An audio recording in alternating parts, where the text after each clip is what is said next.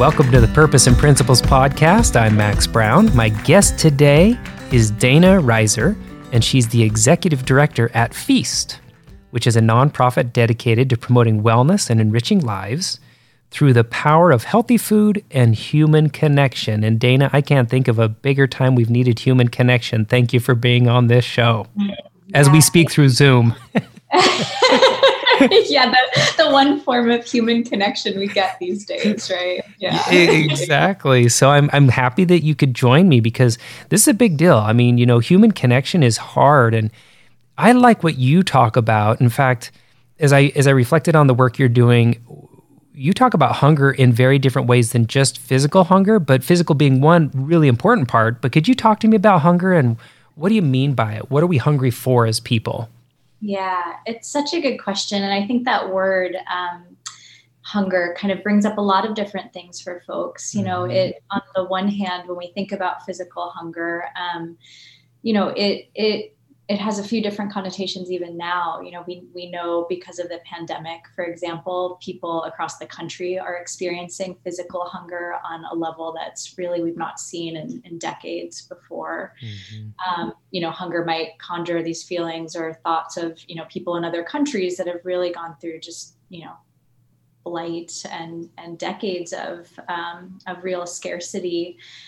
But on a personal level, hunger can also bring up some interesting kind of feelings and concepts. I think a lot of us have been taught that, having hunger or cravings or an appetite for things can be, especially women are taught maybe to kind of tamp down those experiences, to not admit to your own hunger, to your own longing or to your own wanting. So it's a really loaded word in a lot of different ways. But for me, hunger also is a word that connotes a certain kind of opportunity because hunger means that there's an emptiness somewhere inside of us, right? That there's something that needs to be filled. There's a void that's being, that's calling for our attention to give it what it needs.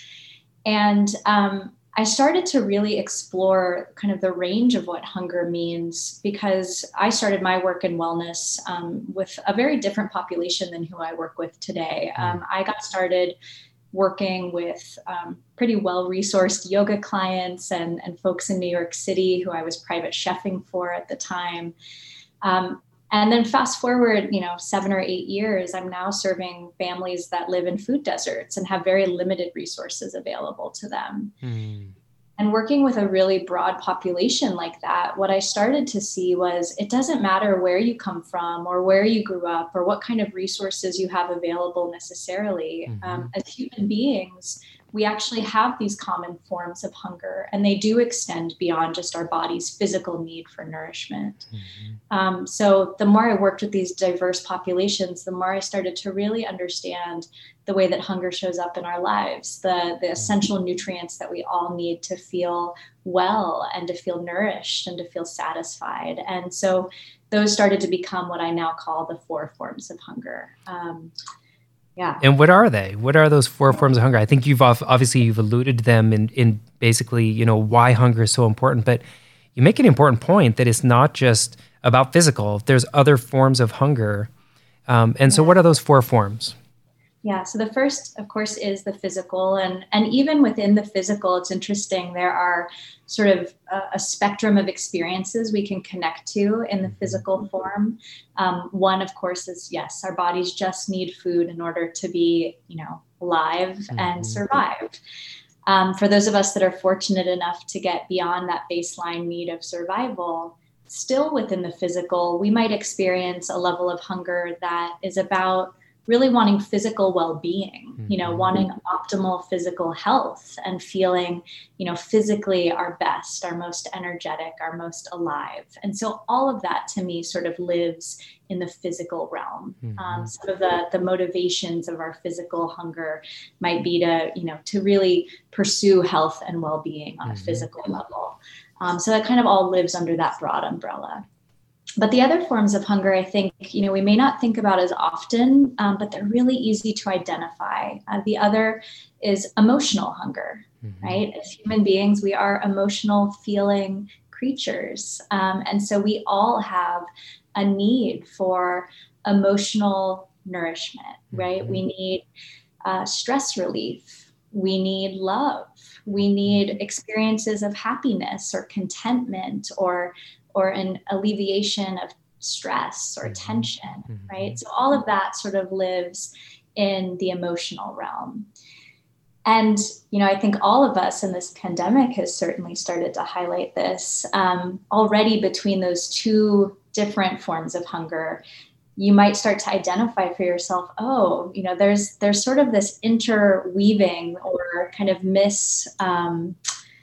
misconstruing at times. Like during the pandemic, I think a lot of people have been experiencing a lot of emotional hunger, right? They've been feeling really stressed, really sort of emotionally overwhelmed. And one of the impacts of that is that it's actually affected our eating habits, right? Because we don't have maybe some of the outlets to soothe our emotional hunger that we've gone to in the past. We can't, go to the gym or go to a yoga class necessarily. So there's this whole sort of uprising of what they've been calling pandemic snacking, right? People literally starting to use food to kind of fill that emotional gap. And interestingly, like some of the foods that we've been reaching for, especially in the early months of the pandemics, like the snack foods and the sales that they were tracking, they were foods that were really nostalgic foods, like childhood cereals and cookies and things that, again, really point to there's something emotional going on here, right?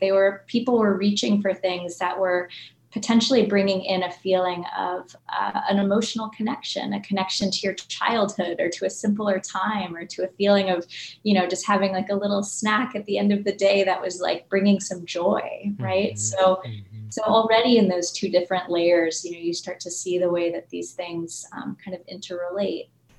So beyond emotional, you've got social hunger. We are just incredibly reliant on our social relationships, I think in ways that maybe we've started to even understand more deeply now because of the pandemic. But in our work with Feast and even beyond that, I started to understand, there's just bodies and bodies of research that show how essential human connection is. Again, not just for our emotional well-being, but for our physical health outcomes as well.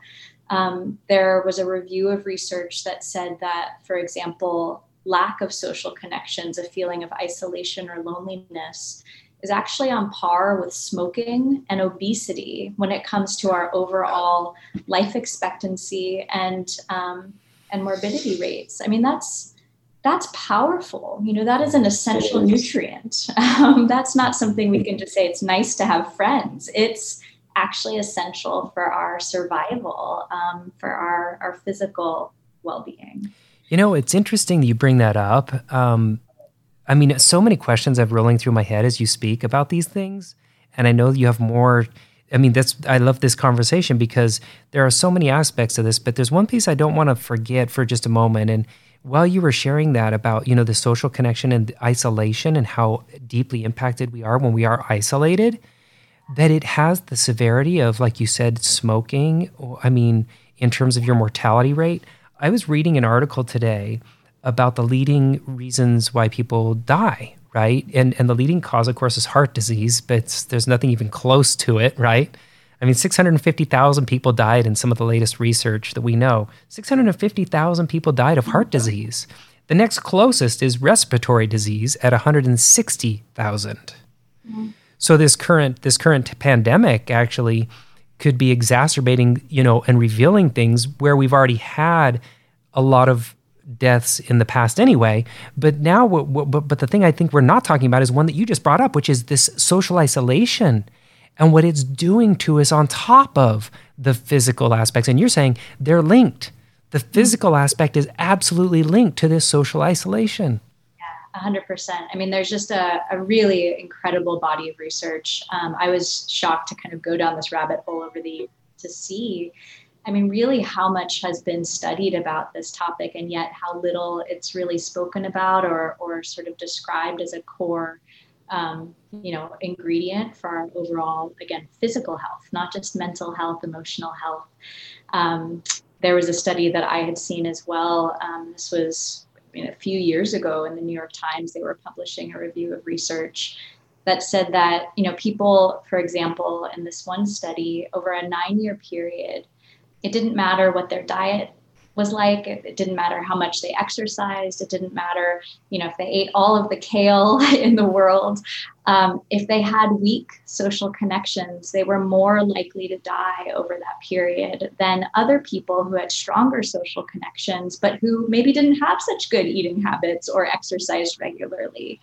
And there are a lot of reasons they're suspecting this might be the case, but one of the things is it really is about inflammation in our bodies, about like the impact of chronic stress, that when we're lonely, when we don't feel supported, our bodies literally lose the ability to respond as healthfully to other forms of stressors. So it literally builds up inflammation in the body. And to your point about heart disease, that's one of those illnesses that it's a disease of inflammation, right? Yes. The more we can alleviate that, and again, social support, social connection being a key piece of that, it makes us more resilient. It makes our emotional and physical heart healthier. So a lot of our listeners at this point are saying, man, you've just created a compelling business case for why we should all be more social.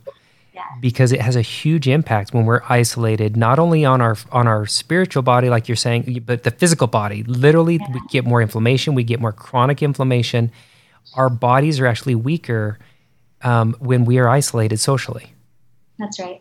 And yeah, it's interesting. I mean, I consider myself, on the spectrum of introvert to extrovert. I would say I am a bit more introverted, but I also know, social connection isn't about the number of friends or, being, someone that goes out to big parties. It's about having meaningful, close, intimate connections, trusted connections that you really feel you rely on when things are going, when there are challenges that arise, you have somebody close to you that you can speak to. Those are the kinds of depth of connections that really seem to matter in this context. So what are you telling people to do? What are you working when you talk to people who are very isolated right now, particularly during this pandemic, as we've all experienced around the globe? What can we do? What can we do? And what would you say to, not only those who, well, just anyone in general, I mean, but what do we say? I mean, kids going to school. I think about people who are young people, older people, everybody. How do we reconnect? Well, I've been, I guess, encouraged in some ways. I think some of the byproducts of the pandemic have been that, we've actually been forced into relationship with people close to us that, in the past, maybe we were sort of living our lives adjacent to, even in the same household, right? People that work very long hours in their careers and are now being forced to be home with their children and are there all day long. There's some impact of that, or even just with a partner, some impact of that on the one hand can create its own stress and strains and tensions as you kind of recalibrate, but it's also presenting an opportunity for people to really be with one another in new ways. I just read an article again the other day. It was about, owners of Fortune 500 companies who are now at home for dinner every night. They're no longer traveling every week. And the impact of that, the surprising impact of that on the relationships that they have with the people around them. So some of the physical contact that COVID, safer at home, being together in these shared spaces, those of us that have a cohabitating partner, I think there's just naturally sort of been some learning that's happened through that. I've also been really encouraged to see, it's not the same having a Zoom conversation necessarily, but just seeing how creative people have been seeking out those connection points. Finding ways to celebrate life moments outside in a distanced way, drive by graduations, drive by baby showers, all of these ways that people kind of intuitively knew, like, I can't live without being able to be with these people in my lives for too long. And so they've come up with their own sorts of ways of creating those connections. A lot of the work we do at Feast, which I think would surprise people, it's on the surface, it's a nutrition, education, and lifestyle wellness program. But a lot of the foundation of it is it's a sharing circle, a support group format. So what we're teaching people how to do in a pretty subtle but deep way is actually how to be in communication with one another, not in the ways that we normally are, where, in a conversation, for example, people are tending to, yes, you're listening. Of course, everyone's listening to each other, but you're also thinking about, what am I going to say next? What am I going to bring to the conversation?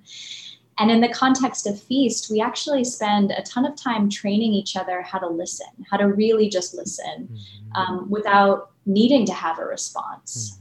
So that's a practice that, we are really teaching in this one setting, but something that I would ask viewers or listeners to think about, practicing those kind of subtle communication skills. How am I listening? How am I being present with the people that are in my life right now?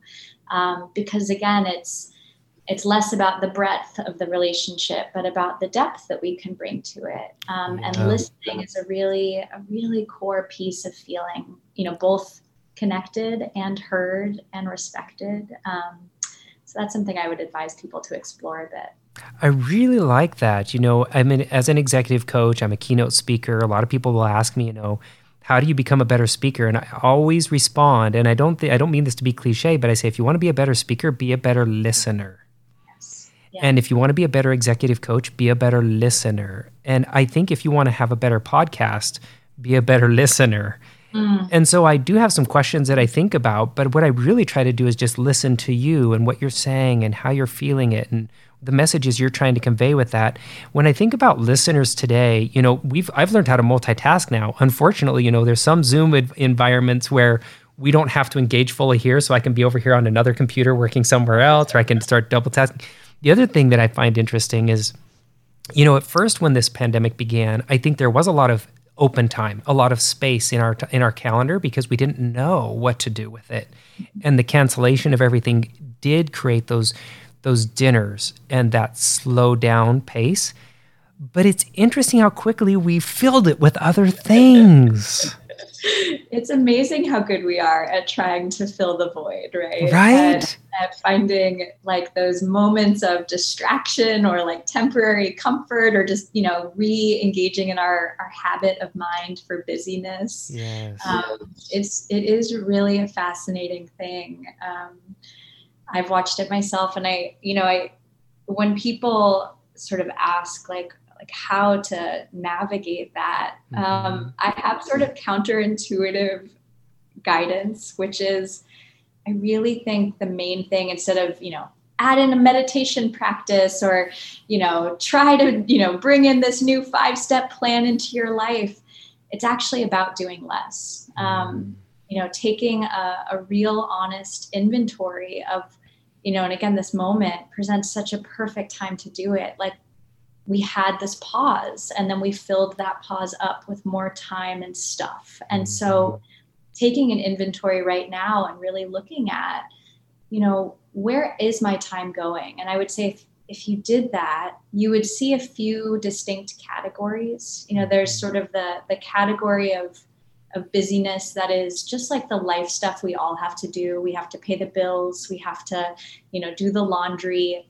It's stuff that's necessary, but it doesn't really, you may feel neutral about it. You may not like to do it, but it's necessary, right? So there's that category that we may not be able to really have a lot of choice about.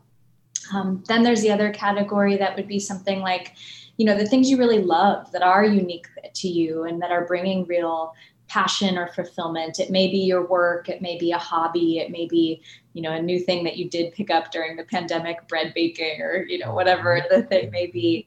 But there are those things that, to use Marie Kondo's language, those are the things that maybe spark joy or bring inspiration or happiness into your life.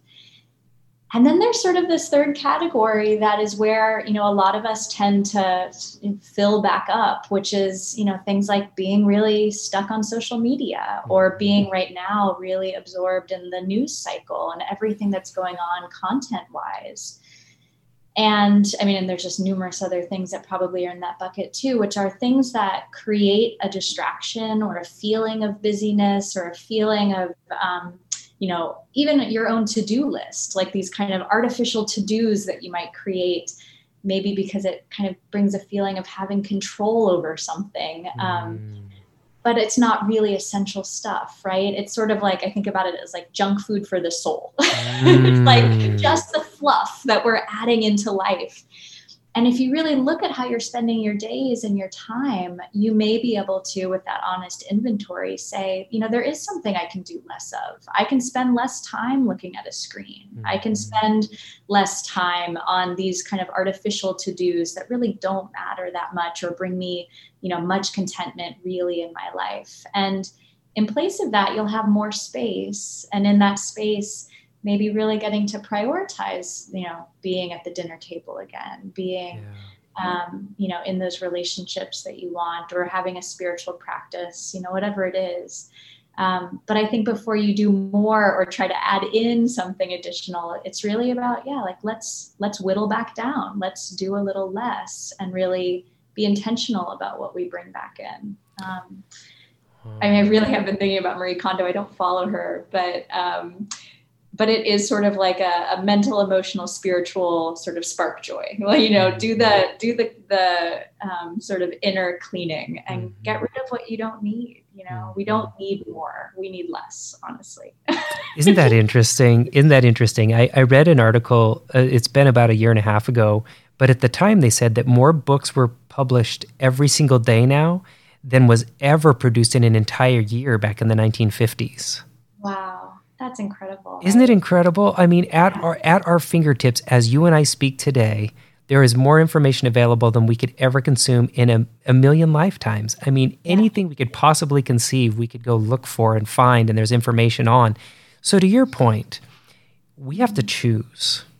And I love that you're saying, are we just eating the junk food into our brain? And I mean the junk food of information. Are we just eating the junk food of social media? Are we eating the junk food of all these things that fill our lives and make us feel busy? Yeah. Or are we actually doing the things that are the most meaningful and helpful? And I'm not saying that we have to feel guilty for having ice cream every once in a while. I'm an ice cream fan. I'm just going to say it. I kind of like my ice cream. I like my ice cream. But you're right. What we consume ourselves with, what we fill ourselves with becomes who we are. Yeah, it becomes who we are. And I think what you've nailed here is so profoundly important. What could we do? I know you're saying, get rid of some of those things that aren't serving us well, make space for those things that do. And like you said, sometimes it's not about being busier. It's about actually finding ways to not be as busy. Yes. Just because we need to purposely do that and just be with people more frequently and less to-do lists. I get that.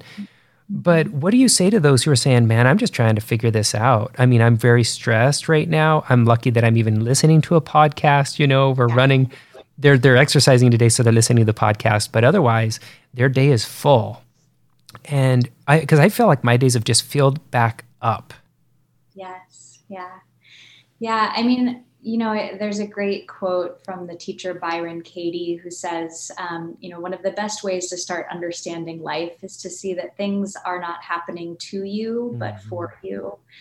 And so I think about this time and the natural feelings that are coming up for everybody. I mean, it is overwhelming. It is stressful. People are legitimately at their max. They are being asked to do numerous new roles, wearing so many more hats, maybe dealing with uncertainties that they've never had to deal with or haven't dealt with in a very long time on a personal level. So I think one thing is to just acknowledge that's real and it's valid. Those feelings, of course, that's what we're feeling, right? So there's nothing to fix in that. Except for just to say, this is what it is right now. This is what's happening, right? So one thing to do is just to say, this is what this looks like, and try to be okay in that. Not having a solution, I think, actually for right now, being in the unknown of it. But then I think the other thing is sort of switching our perspective a little bit. Again, that quote, the idea that what's going on right now, is uncomfortable as it is, it can either be this huge block that just keeps us sort of spinning our wheels and feeling stuck, or we can see it as this teaching opportunity, this learning opportunity. And it really is highlighting on so many different levels, I think, again, these opportunities to get to know what we're really hungry for. What are we really needing in these moments? So again, it's not comfortable. It's not comfortable to feel emotional overwhelm or to feel socially disconnected, to feel, like your life purpose is off track right now. Like, those are not fun feelings. But they're pretty common, aren't they? I apologize. Yes. I know you were going to say it, but it's pretty common. Yeah. So for those of us who are feeling that, yes. You're saying just sit in it. Don't beat yourself up because you're feeling it. Totally. Right? Totally. And ask those parts of yourself, like, what is missing? Mm-hmm. What do I need to know? Mm-hmm. What do I need to bring in to try to address those feelings? Mm-hmm. They may not be actionable right now, but you could come out of this, 6 months from now knowing, gosh, I always thought my life was about my work and my work was my purpose. And I'm realizing now that I've, not had my work, there are all these other things that bring a feeling of purpose to my life. And I'm going to focus on them in this interesting way. Yeah. It's being in the process of really asking these layers, those questions. What do I need? What do I need to feel physically well? What do I need to feel emotionally well? What is bringing me a feeling of social connection? What does my heart and my soul need to feel full? And really just making, the time that we do have a time of learning from these different layers, so that we can, as the pressure valve alleviates a little bit, you'll come out of it with some information and maybe some new direction. There's just nothing like a crisis to make you sort of reset your priorities and realize, on some levels, like, what really matters. Yeah. I thought my happiness was, living in this big city and getting to go out to dinner with friends, and I miss that. But I've realized there's so much more in my life that is actually so much more essential to my real happiness, that if I could go move to a cabin in the woods and I would know now what I needed to bring with me to really feel, the level of content that I want to feel. I'm smiling. I'm smiling so big because what you just said and those questions you just asked, I think are really helpful for all of us. And your reflection of what you thought was important before the pandemic and what you think today of what's important in your life, and that reassessment and how you were feeling.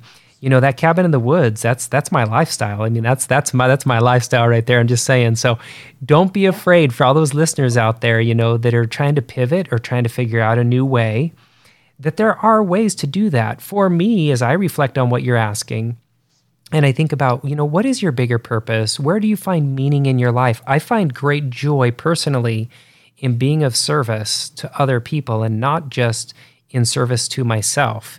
So when I find joy in that, then I can help those people. And I think that there's great satisfaction too in letting people know that we as we reprioritize, knowing that we're not just about ourselves, but that we're actually trying to do good for the world in whatever way we can do that is very helpful. So that's why we have a farm, because I want my kids to be responsible for something other than themselves.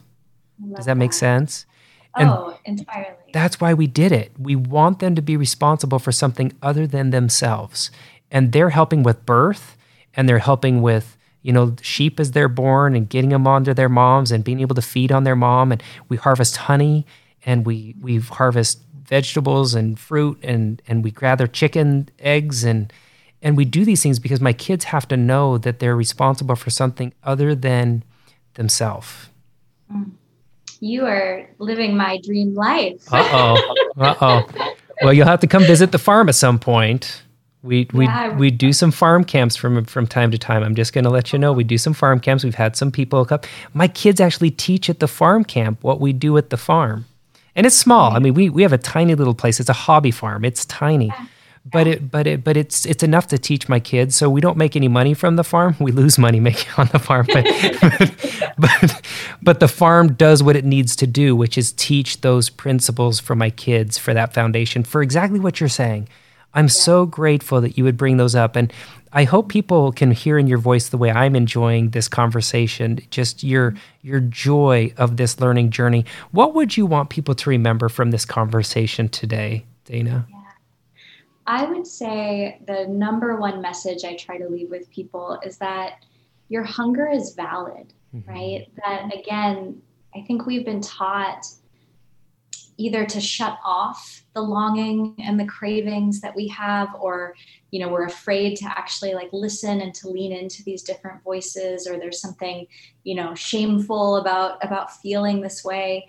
But all of our hunger, whether it's physical hunger and craving, or emotional or social or spiritual, it's valid. And it's a voice that is really trying to teach you something. It is trying to point you in a direction about what you need. And if we can just listen to it, right? If we can like be curious about our hunger, be curious about that emptiness, be curious about that wanting, it can really lead you down the path of creating an experience that is more nourishing, that is more fulfilling. So again, hunger, it may not be comfortable in the moment, that feeling of like lacking or wanting, but as soon as we start to draw our attention towards it, it can lead us to a sense of fulfillment. So it's the promise of it. So again, going back, listen, make time to listen. That would be what I would say. Dana Reiser, Executive Director at Feast. I appreciate that you would join me today. Where can people find more information if they want to get more of your message? Sure. So there's a couple of places I'll point you to. One, I do have a website. It's just my name, danareiser.com. There I have a newsletter you can sign up for. I just send it out once a month, and it covers each month one of the forms of hunger. So you'll be able to get kind of reflection activities and meditations and actual recipes you could cook in your kitchen, depending on what month we're looking at. So sign up if you're interested in that. It's, a really nice kind of just host of materials and resources you can use to create more fulfillment. And then I'd also point people to learn about Feast. It's a really amazing and unique program. So our website for that is feastforall.org. So learn about our mission. That would be great. Thank you for joining me on the podcast today.